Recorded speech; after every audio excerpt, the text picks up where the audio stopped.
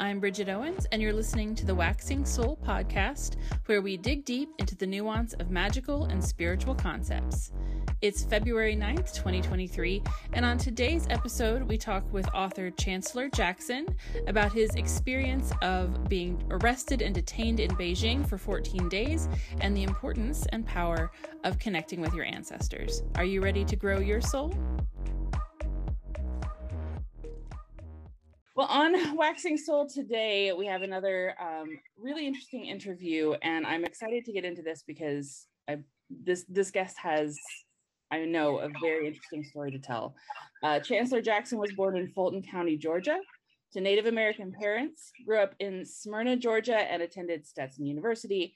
After graduating with a bachelor's degree in communication and media studies, Chancellor lived abroad in China from 2018 to 2019.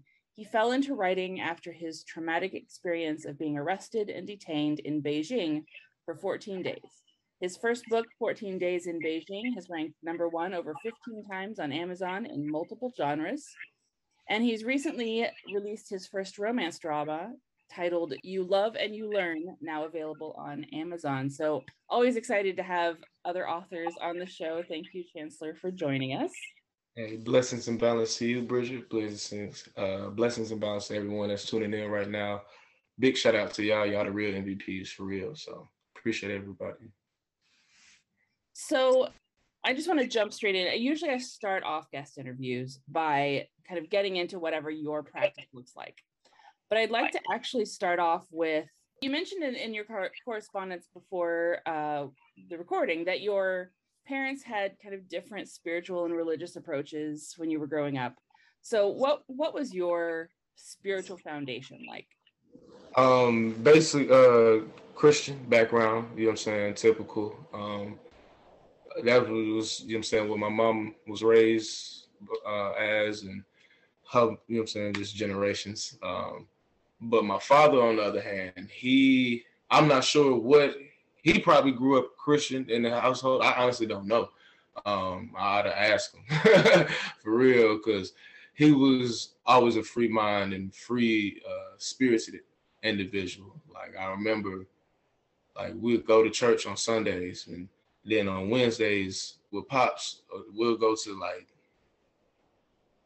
some place. I couldn't even tell you. It was like church, but it wasn't church. Like, we in this building, and this, you know what I'm saying, it's definitely a meeting, and you had some dude up here preaching, but you're looking around the place, there's nothing but pharaohs and a bunch of Egyptian and artifacts and all over the place. So he's like, okay, this is a different place. It's like, I'm like, man, 6, 7 years old, so I really don't know what's going on. I'm just like, okay, it's like church because somebody up here preaching, and everybody just sitting listening to the word. But I'm like, this is a different place, though. I know it was different. And I remember one day we was walking out, and they had a bookshelf right by the entrance, and in the center of the bookshelf, it was a book titled "What Color is Jesus?" And it was a picture of Jesus. It was split in half. Half of him was white, half of him was black. I looked at the book. I'm like, "Hey," I was like, "Dad, what color is Jesus?" He said, "You should read the book and find out." So I'm like, "Well, you crazy?" He was like, "I can't read that book." You know what I'm saying? But it just let me know. It was just like little seeds like that he always planted, and just be exposed to that early on definitely manifested years later once I was in college, and, you know what I'm saying, out on my own. And we definitely, and we stopped practicing. Like, we still like pray to God and praise Jesus and all that. We still had those Christian beliefs, but we stopped going to church. We stopped going to church around like middle school, I want to say. Yeah, and then we would go here and there in high school, but like, yeah, we stopped going to church. And then once I got to college, yeah, that's when it was a transformation for sure. You know what I'm saying? Just getting exposed to just new information that most won't learn in school, or, you know what I'm saying, based on where you from, you know what I'm saying? So yeah, it started my junior year. That's when I started to have that awakening. So you mentioned that like your real spiritual journey kind of started when you were in college. So what what kind of sparked that for you? I was taking just learning about anthropology. I took an anthropology class and learning about society, and I was like, wow, just seeing how it's constructed, and it definitely sparked just interest. And I've always been conscious of systematic oppression and all of that. You know what I'm saying? I've always been hip to that. So I was riding in the car with one of my friends, and I was like, bro, I want to study more like true history, bro. I feel like it's more out there. And he's like, bro, you should watch a documentary called Hidden Colors. And they got like 6 series, you know, so 6 different documentaries, and they just go around getting different historians, professors, you know what I'm saying, philanthropists, all different types of people, psychologists, and that have done their own personal thorough research, and they dated all the way back from the beginning of time all the way to, you know what I'm saying, present time. It's about 2-3 hour long documentary. So yeah, it blew my mind after I watched that. So yeah, that's when I started to question everything. You know what I mean? Question everything, and just started to. Now I'm just going to, I don't know, I'm gonna just figure it out. You know what I'm saying, from this point on. Yeah, that's actually kind of what I ended up doing in my own path at one point, because of all sorts of reasons, all kind of questions that I had about like where human spirituality comes from and all of this stuff. And that has been more, I guess, informative to my path and has pushed my practice forward, and more than any of the actual like spiritual studies or learning that I've ever done, actually going back and not just reading, you know, what historians have to say. Like I do want to watch that documentary though, but actually going back to like reading scientific papers and stuff that's not exciting enough to make it into to, you know, the media, where people, you know, like people don't really care. But things like I studied art and architecture in college, and I remember, you know, learning about like ancient, you know, like the figurines and stuff from like the Paleolithic, and how, you know, cave paintings and all of that. And it wasn't until I went back and actually started reading modern scientific papers and kind of catching up on research and stuff, that I realized that there are hundreds of those little carvings from everywhere. And we were taught like there was a handful, and like we know what they mean, and there's hundreds and we don't know what they mean. and it puts things in a whole different perspective to know like just the vast number of cave paintings that we have, and that must have only been a tiny percentage, because they are so fragile that, you know, we're working off of tiny bits of information. But when you hear about stuff in the media and when you're taught it in like textbooks, it sounds like this is something that we know all about. Like we're only ever these 5 things, and this is what they mean. We know this for sure, and it's not the way it is. But I can go off on tangents forever. No, for real. I did my same research on the misconstrued history in high school textbooks.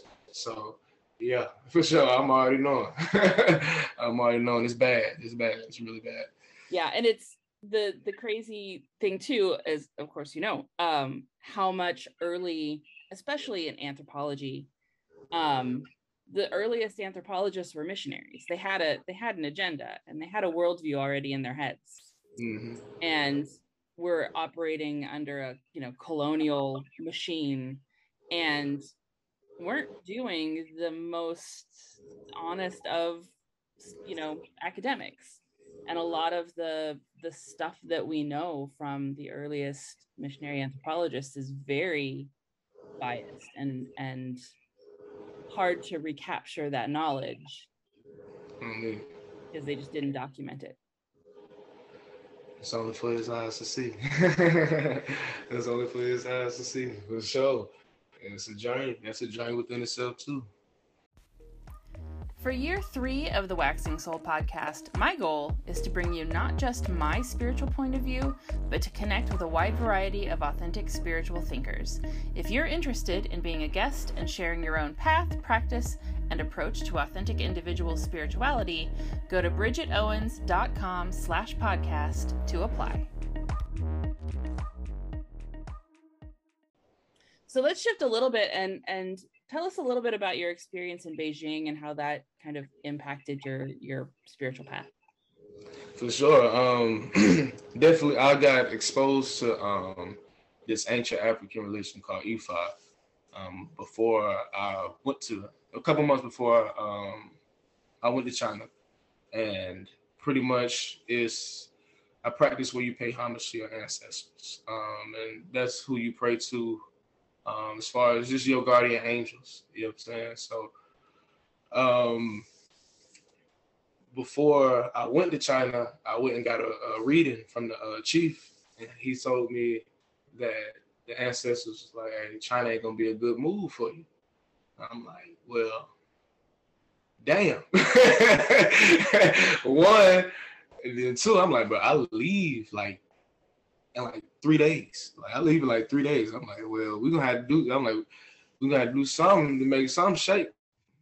You gotta make a sacrifice, blood sacrifice. I'm like, well, for sure, but I'm finna get ready to go. Like, I ain't got time to do that. So I had to give him clothes of mine, and you know what I'm saying, he did it for me. And once I got to China was lit. I mean, well, it was a adjustment for sure. You know what I'm saying? Definitely getting adjusted. Of course, with, you know what I'm saying, I went to China because I got hired to teach English to children. So that's what I'm out there to do.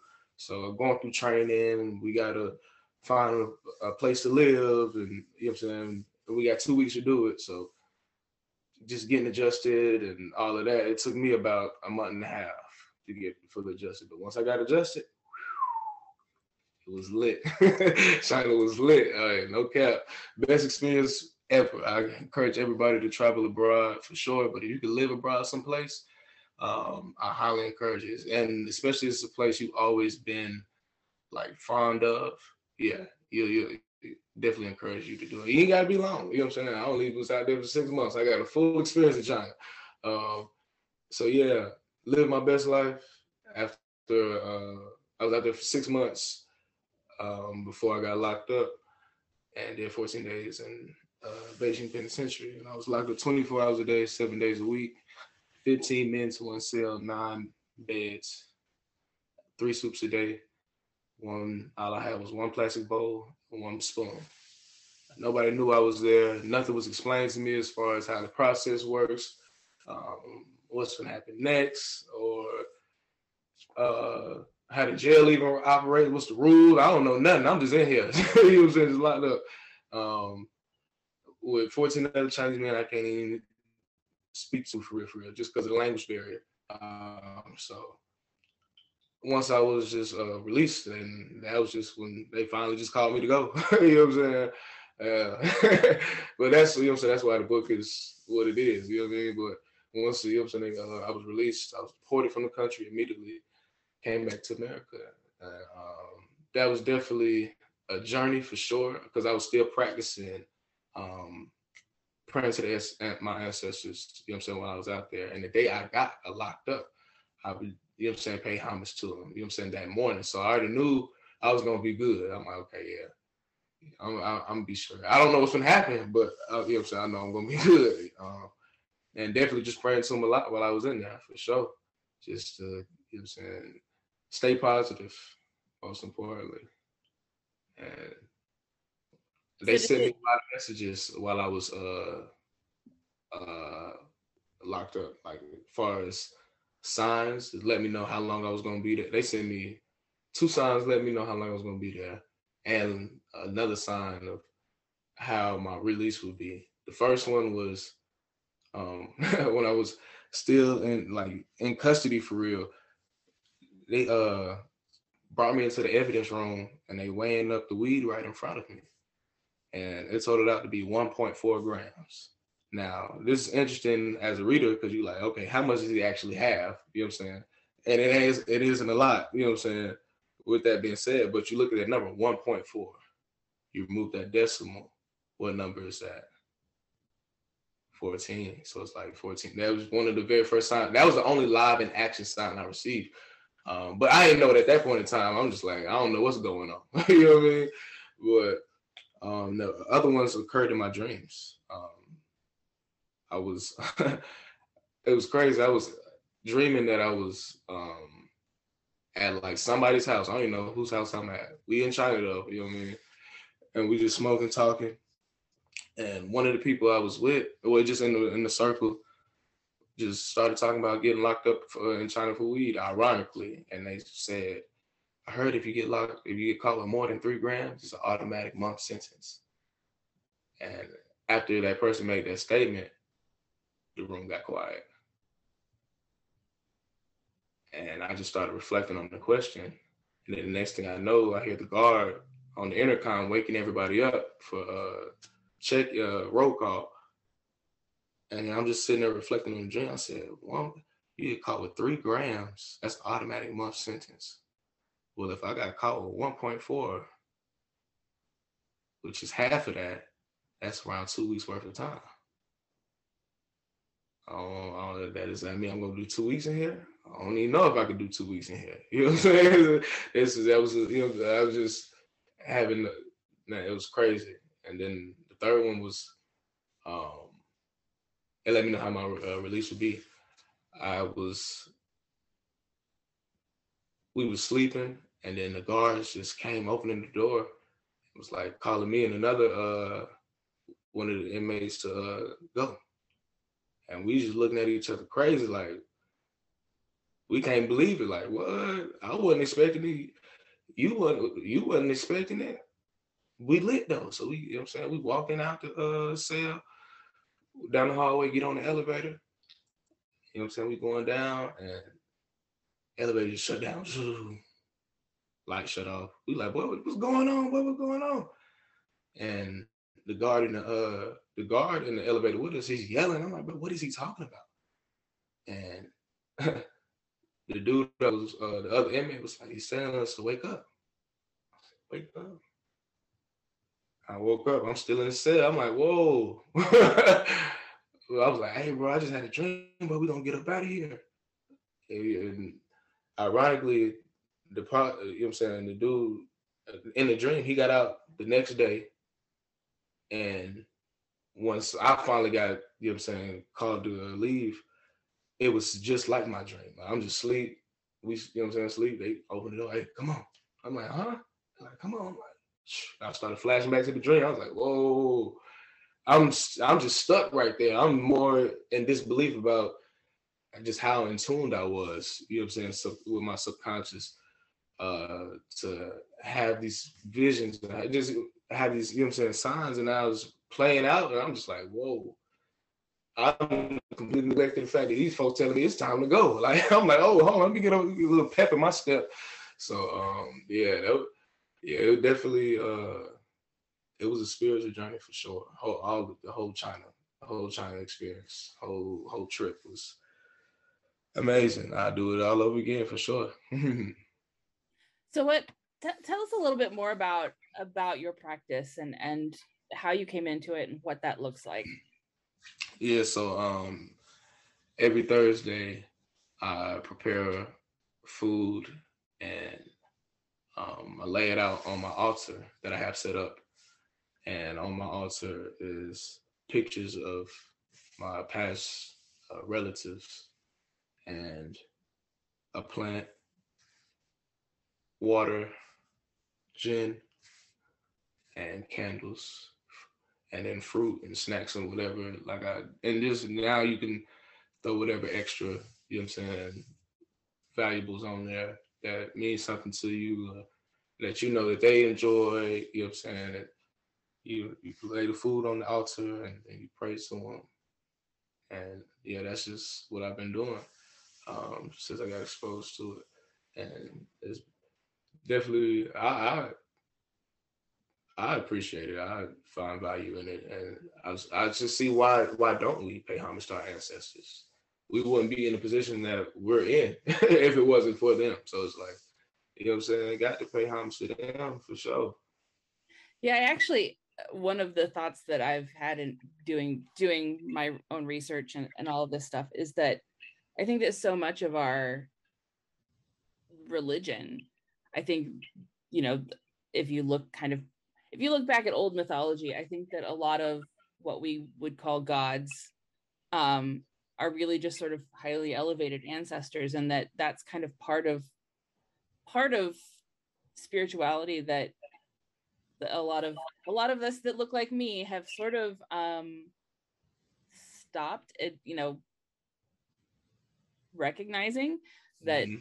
that the connection to the ancestors is actually far more important than whatever spiritual cosmology or whatever that we have come up with. This, we can talk about what we, worshiping gods and whatever, but we're not really connecting with our roots, and that's a big chunk of spirituality that we've kind of stopped connecting with.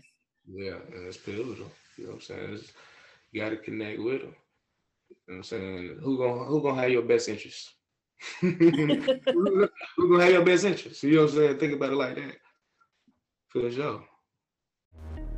The Waxing Soul is just a small part of what I do, so while you're listening to the rest of the episode, hop over to my website and connect with me online.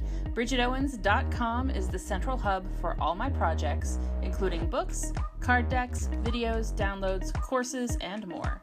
Also find me on TikTok, Instagram, and Facebook as Bridget Owens Magic.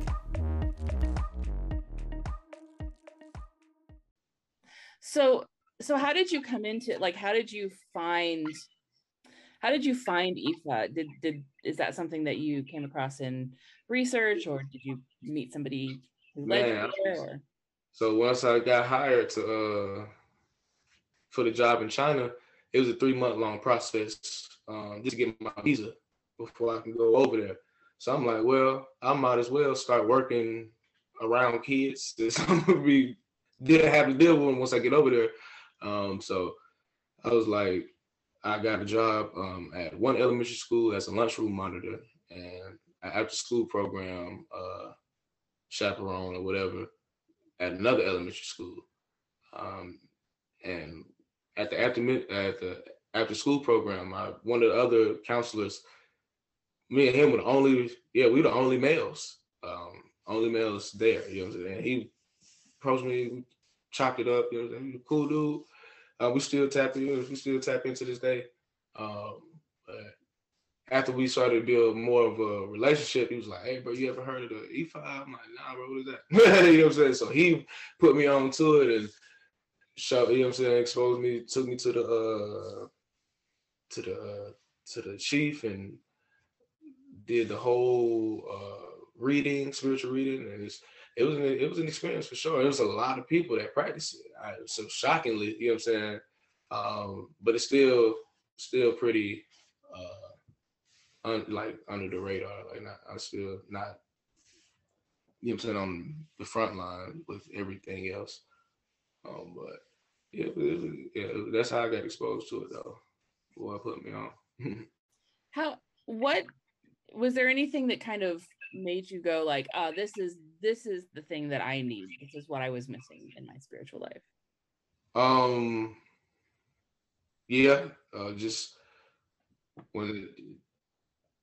Just going to China, you know what I'm saying, hearing like, hey, China might not be a good move, but you make the sacrifice, you know what I'm saying, it'll make it a little bit more of a breeze, you know what I'm saying? And once I got adjusted, China was lit. Prior to getting locked up, China was lit. China was lit. So, but even then, you know what I'm saying, getting locked up and my situation being what it was, I still did a short amount of time compared to a lot of other people I was locked up with. And nothing, if I ain't write this book, nobody would have known it happened. You know what I'm saying? So, and you follow me, I was just an experience all in all, you know what I mean? But I definitely lost a lot once I got back, you know what I'm saying? For sure, just having to bounce back and adjust and find myself again. And but I was able to, and just me being resilient. And man, I got a lot going on now. So they've been with me the whole journey. I think for me, what I've kind of come to understand about spirituality in general is that the important part of it is that it should help us sort of thrive in life. It should be kind of something that doesn't, necessarily make everything easy for us, but where it's always there when we need, like, we're connected to the energies and the ancestors and the whatever when we need those. And it's that, I don't want to say crutch, but it facilitates a life where we thrive. And if it's something where we feel like we're constantly trying to live up to some standard, or we're trying to, like, I've got to do these practices, and I've got to follow these rules, and I've got to do all this stuff, or I'm not a good enough person, or whatever, like that, we do better when we are connected to our spiritual, the part that helps us thrive. Do you feel like this is like the first practice, or the first spiritual focus that you've come across in your life that kind of helped you do that? Was there parts of whatever spiritual journey before where you also had something that resonated, or is this kind of the authentic thing that you've found? Once the spiritual awakening begun, I still pray. I still praise the Most High for sure. But just far as like a connection to, you know what I'm saying, just far as somebody else that's up there in the spiritual realm that I can connect to, that's when the ancestors come into play for sure. What's the biggest thing you've learned about yourself or about the world through your journey? Finding identity. For the longest, I identified as a student athlete and football player. So once that finally came to the end, I'm 21 years old. I'm like, damn, what's next? You know what I'm saying? Who am I truly? You know what I'm saying? What do I want out of life? Who do I aspire to be? What's my purpose? Who is Chancellor? You know what I mean? Like, who are you, bro? What do you even like to do? You know what I mean? So it was a journey, just from there on, trying to find myself. And man, I got a lot of emotion now, and I can answer all those questions that I couldn't answer before. So it's really just been me learning myself, and now, man, I can take on the world. What would be your biggest piece of advice for people who are still kind of looking for a tradition that they connect to, or where to even look for that connection? Stay open-minded. Go to spend time in nature and travel. Expose yourself to the difference. See how much you learn. See how much you learn about yourself and, you know what I'm saying, life in general. I mean, life is different everywhere you go. Everywhere you go. From anywhere in America to anywhere, definitely anywhere, you know what I'm saying, in the globe. So yeah, bro, life is, you're gonna see, see the world. Expose yourself. Yeah, it's hard to stick with really narrow ways of viewing the world once you start traveling and seeing other parts of it and meeting people from other places and having those conversations. As the listeners know, I grew up, my dad's a preacher, so I grew up in the church. And there was a lot of, when I was in college and had to started meeting other people, and I had to graduate, part of the requirements was that I had to do a summer or a semester overseas, and starting to sort of like travel and even just, I used to take spring breaks and go like build Habitat for Humanity houses and that kind of thing. I was that kind of student.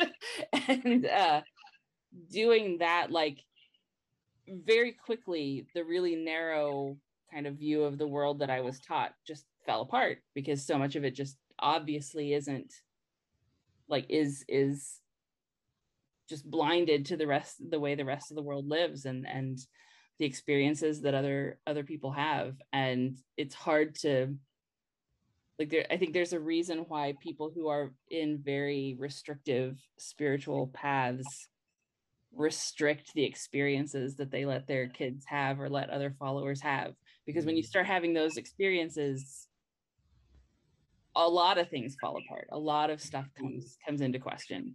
Oh, yeah. You know what I'm saying? I'm telling you, question everything. They will question it all. So I always like to turn over the floor to my guests for the last bit of the show and let you kind of tell everybody about your book, about what you're up to, how to connect with you, and kind of whatever you have going on.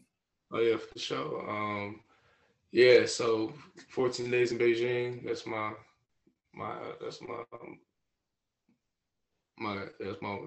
number one right there. That's that boy right there. So yeah, you definitely go get a copy of that. It's available on Amazon and my website, chancellorkjackson.com.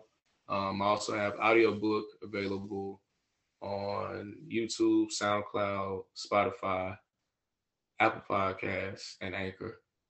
And I'm narrating it, so it's a vibe. It's very theatrical. Y'all gonna enjoy that. I also have other books as well. You Love, You Learn, and Real Love Never Dies. It's a series of books. It's a trilogy right now. But it's all telling one long story, but they all great reads. And the romance side is pretty much a man's first step towards gaining emotional intelligence, all in all. You know what I'm saying? But it was just my journey, you know what I'm saying? Just like 14 days. But yeah, y'all can find me on pretty much every social media platform except TikTok. I ain't on there. I ain't on that. But find me on everything else, though. Just Google me. Google Chancellor K. Jackson. You'll find everything you need for sure. And I will put the links that I have for you on the show notes so that they'll be easy for everybody to find. They won't have to worry about remembering. All right. Well, thank you so much for being on the show. I appreciate you for having me. And thank you for sharing your story. I love talking to, I talk to a lot of different people who have, you know, have their perspectives to bring and the things to teach. But it's really great when there's a compelling story to tell. Yeah. And not just stuff to teach everybody, but actually experiences to share. So thank you for doing that. Appreciate it. Appreciate you. Shout out to everybody that tuned in for the whole episode. You're a real one. Thank you for listening. New episodes of The Waxing Soul drop every Thursday-ish. All materials and resources, except the music, are copyright Bridget Owens. Many thanks to my guests, listeners, friends, followers, mentors, inspirations, and my family for making the podcast possible, interesting, and fun. Join me next week for more, and until then, blessed be.